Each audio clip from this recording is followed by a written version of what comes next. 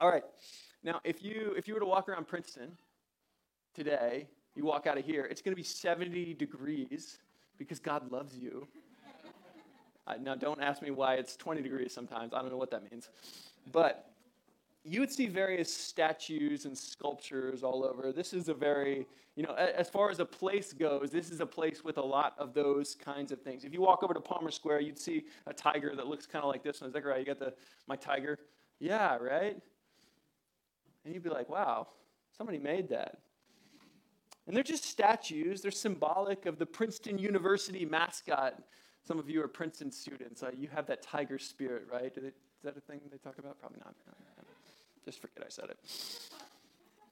Now contrast this notion, you're walking around, you're seeing these statues and these figurines with the Apostle Paul as he walks through the streets of Athens in Acts 17, first century Athens. He's walking around, he sees all these statues.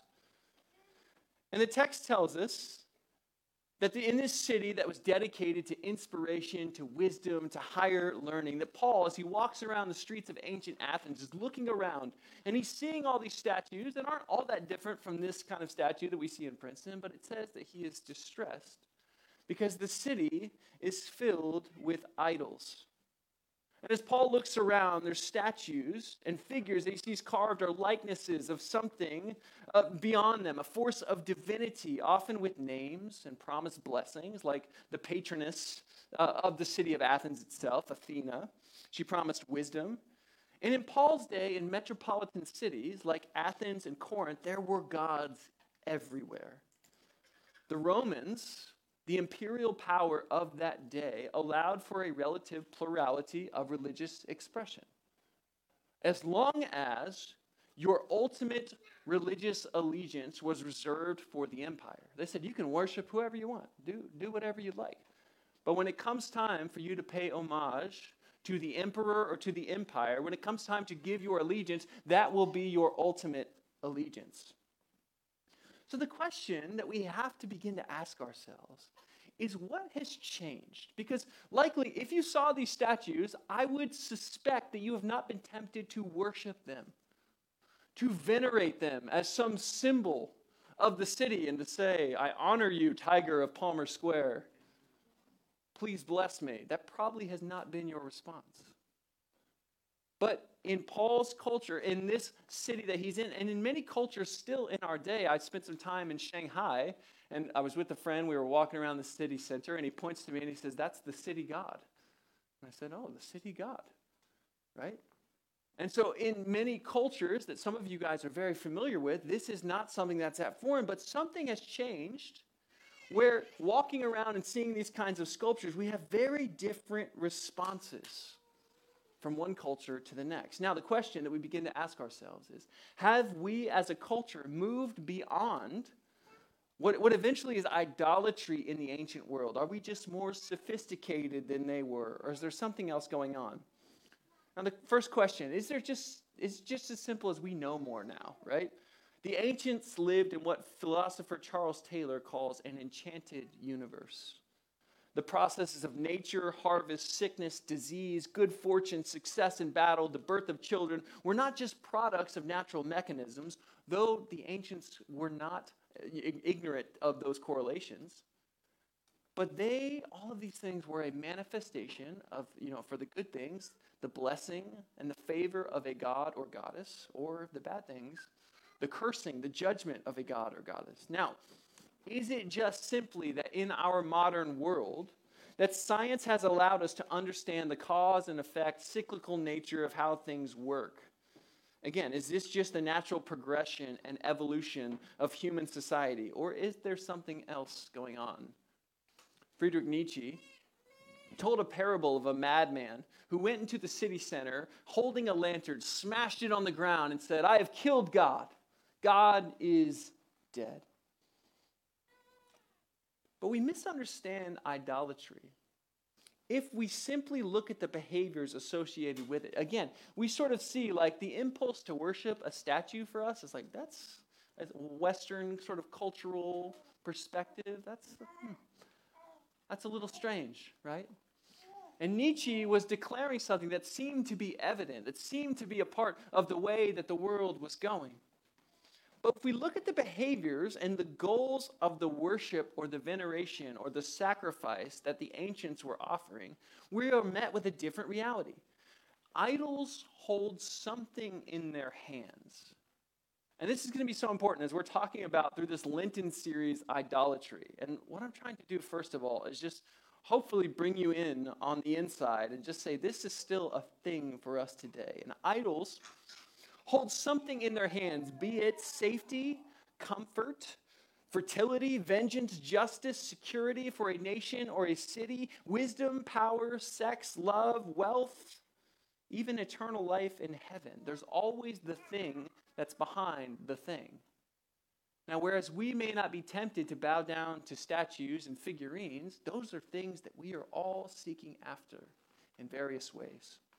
And over the course of this series, we're going to unpack the ways that we elevate these simple matters, these things that we all want and need, into the status of the everlasting God. There's always the thing behind the thing. Some of the most powerful and alluring gods in the ancient pantheon were the goddesses like Aphrodite, the goddess of sex and the erotic, Mammon, the god of wealth, Mars, the god of war and power.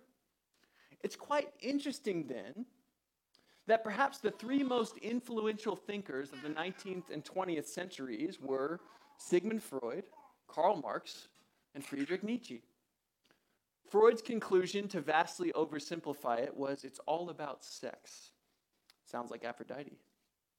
Marx, describing the struggle of the classes, determined that it's all about money. Sounds like Mammon. And Nietzsche, for all the rumors of the death of God, said it's all about power, that might makes right. Sounds like Mars. Perhaps the gods don't go so quietly into the dark night. Perhaps we've not evolved as much as we initially suppose. Biblical scholar Christopher J.H. Wright says, the old gods may have changed their names or lost their personal names altogether in favor of more abstract concepts and phrases, things like patriotism, the free market, economic growth, national security, etc. But they can still wield enormous power in the popular mindset. Power we ourselves give to them as deified human constructs. And they still tend to solidify and justify the power of the powerful and the wealth of the wealthy and the sacrifices of the rest, which all gods demand. And today, as we start a teaching series on idolatry, I simply want to invite you into this reality. The Bible warns us against idolatry. And that warning is not the echo of a bygone age for a people that were less evolved than we. That warning is a clarion call that we do well to heed in our own modern and postmodern age. And I just want to give you the big idea of this teaching right now. The Bible urgently warns against worship and serving idols because we become like what we worship. What we worship, we will become like. We will be shaped in its image. We can either receive God's call for all of his blessing and glory to be bestowed upon us as his children. That is what awaits us. That is the promise of Jesus, that everything that he holds in his hand, he offers to us. We can receive that, and that is a gift of grace. It is free. Or we can exchange that glory for a lie and find ourselves diminished, dehumanized, and deformed. But just to say it simply today, we become like what we worship. As James K. Smith says, you are what you love. Now first, I want to turn over to Exodus 32. This story is the paradigmatic story of idolatry in the scriptures. Exodus 32, if you have a Bible or you have a phone with an app on it, you can turn over there. It says, when the people saw that Moses was so long at coming down the mountain, they gathered around Aaron and said, come, make us gods who will go before us. As for this fellow Moses who brought us up out of Egypt, we don't know what has happened to him. Aaron answered them, take off the gold earrings that your wives, your sons, and your daughters are wearing, and bring them to me. So all the people took off their earrings, brought them to Aaron. He took what they handed him and made it into an idol cast in the shape of a calf, fashioning it with a tool. Then they said, these are your gods, Israel, who brought you up out of Egypt. Now, perhaps you're familiar with this story. Perhaps you grew up in church and the story of the Exodus is somewhat familiar with you. Perhaps not. I just want to go over a couple of the main details in the story that bear mentioning here. First of all, these people come to Aaron and demand gods to follow. They come to Aaron and they say, make us some gods. And these are the same people that not, a couple weeks, a couple months, maybe a year earlier, God had literally liberated from slavery. These are the same people that had seen a body of water, a sea, part into two very different directions, and they were able to walk through the sea on dry land. Now, you would suppose that if you saw something like that in your life, you would not start questioning God when Moses was away for 40 days, right? Like, I don't know about you, but I sometimes judge these people. I'm like, you walked through dry land, through an ocean, through a literal, vast body of water. And, Moses has been gone for a couple weeks. And you're like, oh, we don't know what happened to Moses. We don't know about that God that parts the water. We need some new gods. It's a bit strange. Not only that, during all of the journey out of Egypt, as they left slavery in Egypt, during that entire journey, they were accompanied by this mysterious pillar of cloud by day and a pillar of fire by night. These people could see God. They were like, where's God? He's right there. It's the weird column of cloud and fire. You would think, again, that would be enough to sustain you in moments of doubt and questioning. You'd be like, you know what? I'm not sure what's going to happen next, but I remember that fiery column that followed us around and that everybody said was the presence of the divine God. Okay, I think I'm good. Not only that, but God, in this barren wilderness, this place that doesn't grow land, this place that doesn't have an abundant supply of water, in that place, God kept providing food and water for them miraculously. Again, these things at some point start stacking up. And yet, Moses is gone for a couple weeks, and they come to Aaron, who is Moses' brother, who doesn't deter them for reasons unknown, and they say to Aaron, we need some gods. We need something to follow. We need something to worship. And they break the first commandment that God had given them. In Exodus 20, if you're familiar with the 10 Commandments, this is the first one. It says, then God spoke all these words. I am the Lord your God, who brought you out of the land of Egypt, out of the house of slavery. You shall have no other gods before me. This is the first thing that God says to them. Just don't do this. You shall not make for yourself an idol, whether in the form of anything that is in heaven above, or that is on the earth beneath, or that is in the water under the earth. You shall not bow down to them or worship them, for I, the Lord your God, am a jealous God. Moses, as the leader of the people, as the sort of ambassador between heaven and earth, was away from the people. And for some strange reason, even though they had seen all that we had just talked about, all these incredible, miraculous, world-changing things, even though they had seen that, they come to Aaron and they say, hey, we need some gods. David Foster Wallace in 2005 gave a famous commencement speech, and you've probably heard it referenced multiple times at Kenyon College. And it's really more of a sermon than a speech. And he says in this speech, because here's something else that's weird but true. In the day-to-day trenches of adult life, there is actually no such thing as atheism. Now, David Foster Wallace was not a follower of Jesus in any way that we would conceive of it. If you can get through the book Infinite Jest, I will give you a cookie. Fantastic, very hard. A lot of people like to pretend they've read it, so you can also do that. There is no such thing, David Foster Wallace says, as not worshiping. Everybody worships. The only choice we get is what to worship. And what we see here in Exodus 32 as we begin this teaching series is that there is no vacuum of worship in our life. We can't not worship. Worship is our native tongue. It's what it means to be human. The first words spoken by humans in the scriptures are worship to God, praise to God at last, bone of my bones, flesh of my flesh. The question for us today, Ecclesia, is not will you worship? The question for us, more rightly, is who or what will you worship? And the question, as we will see, has so many implications for the way that our world takes shape. In Exodus 32, the people take their earrings of gold and turn them into a golden calf of worship. Now, it's so sad because when the people of Israel, when the people of God had left Israel, the people of Egypt were so distraught by what God was doing in their midst, these plagues and these judgments that God was bringing upon Egypt because they were enslaving his people. They were so distraught themselves that they basically paid the children of Israel to leave. They said, take our gold, take our stuff, and get out of here. We don't want to suffer any longer. They had literally, a nation of slaves that had been oppressed for 400 years, had plundered Egypt and taken the wealth of Egypt with them. And notice what happens in this story. As these people need these handmade gods to follow, Aaron says, take off your earrings of gold. The blessing that God had provided for them, the payment that God had provided for them, this sort of like liberation, reparation that God had provided for them, was now thrown into the fire and made into a sad idol for them to bow down to.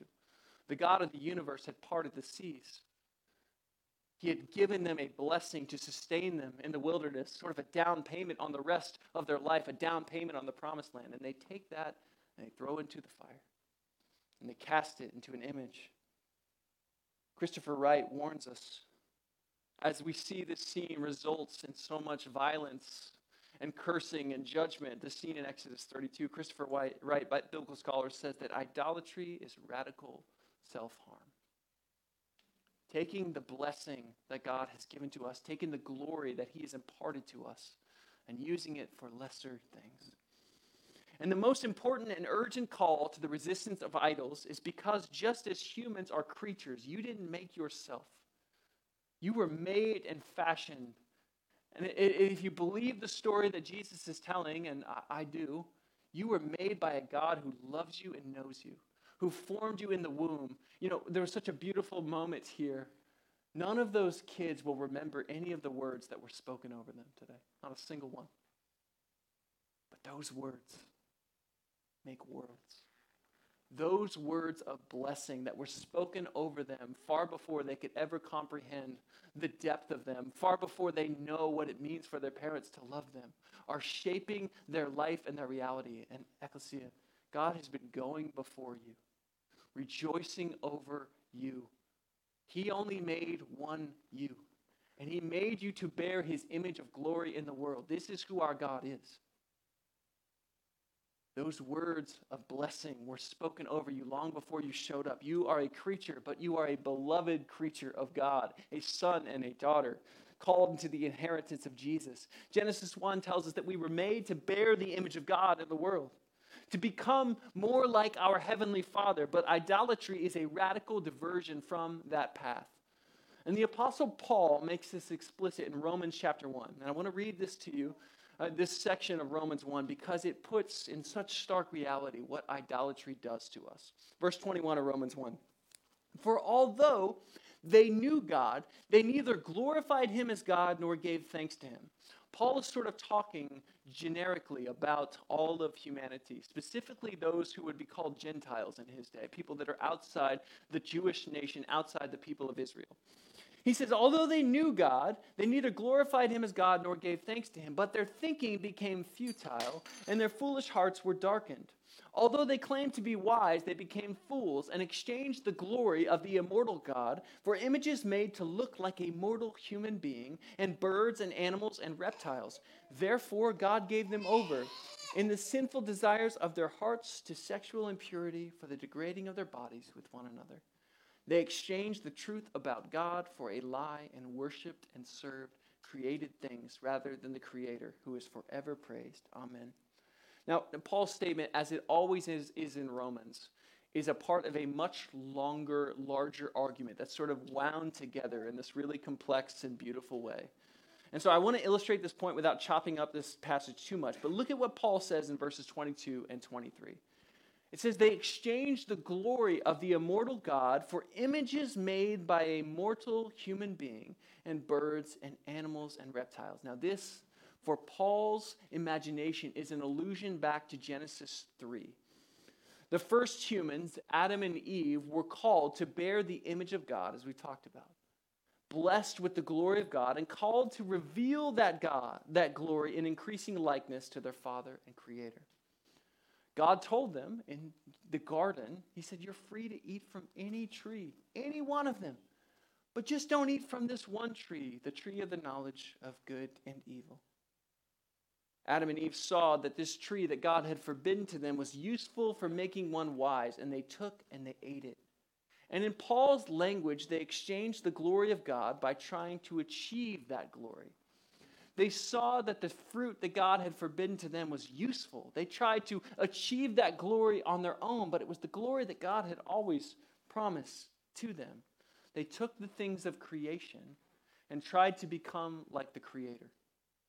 And this is Satan's promise. The day that you take this thing, the day that you serve an idol, the day you bow down to something less than God, then you'll become like God. But idols never keep their promises because they can't. Idols promise us one thing and end up calling for payment in so many different ways.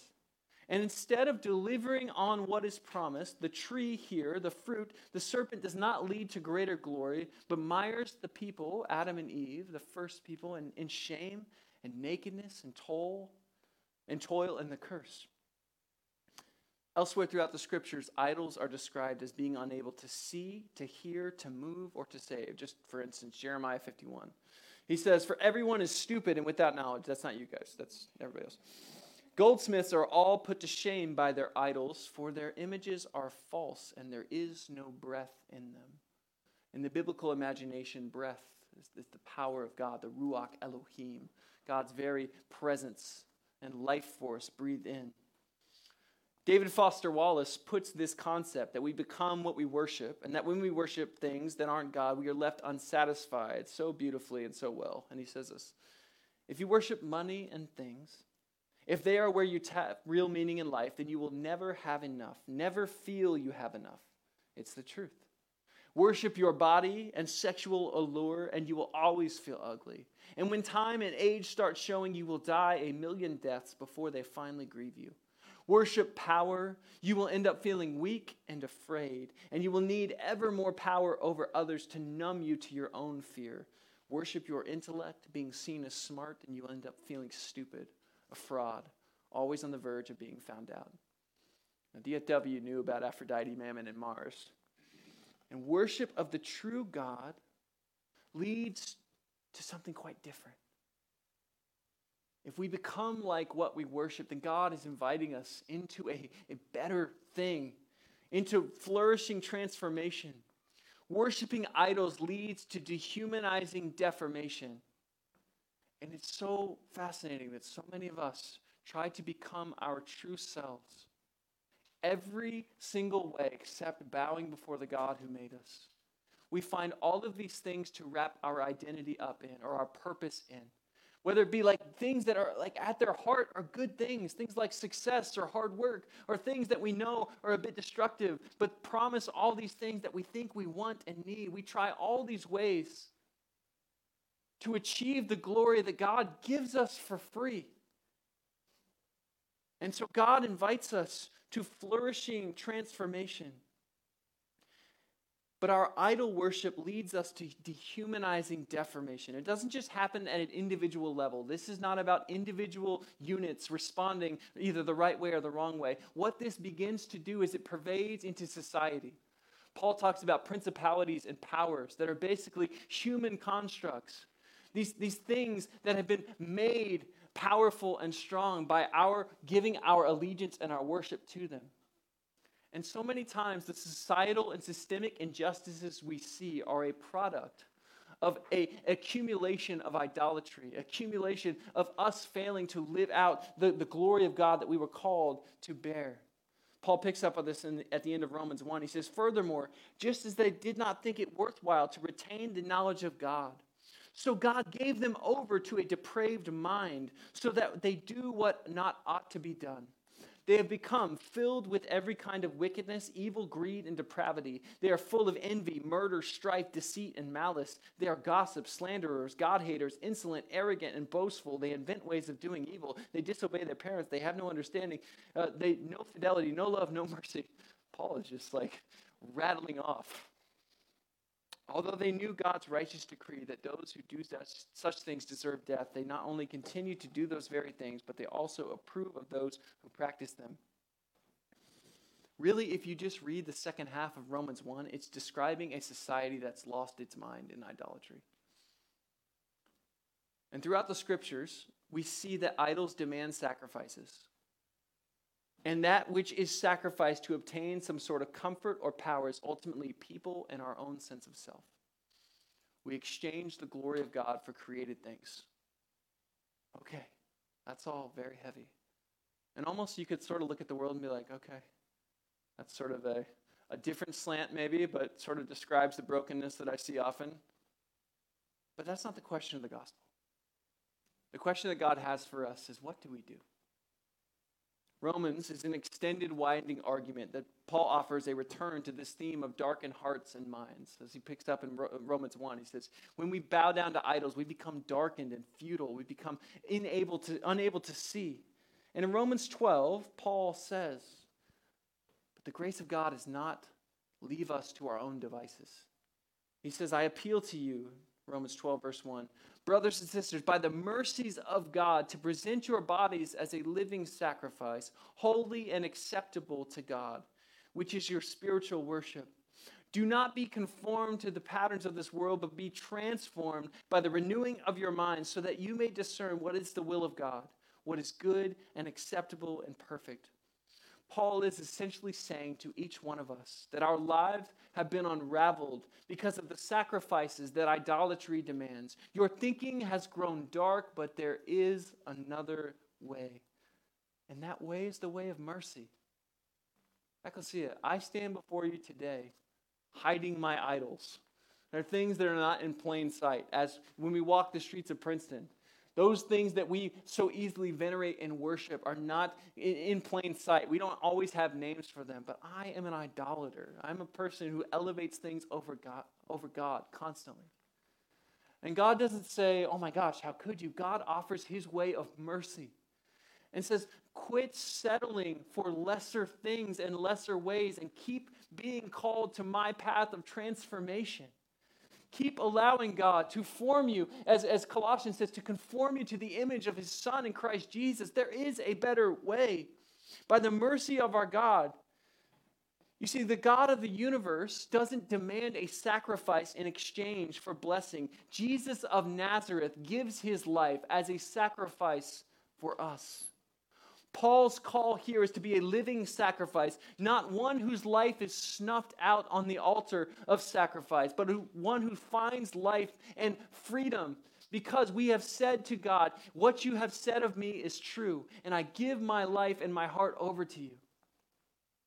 The pattern of this world is one of idolatry, and as Paul says, it suppresses the truth. We think that we are wise in our own minds.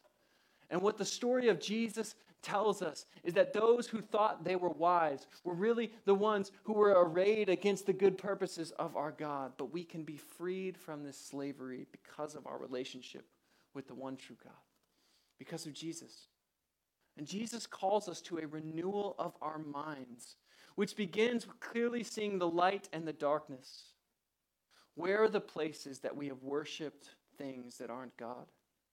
Jesus died, Ecclesia, to liberate us from their clutches. Paul says elsewhere in Romans 6, when we offer our bodies as instruments of sin, we become slaves to sin. He says the wages of sin are death.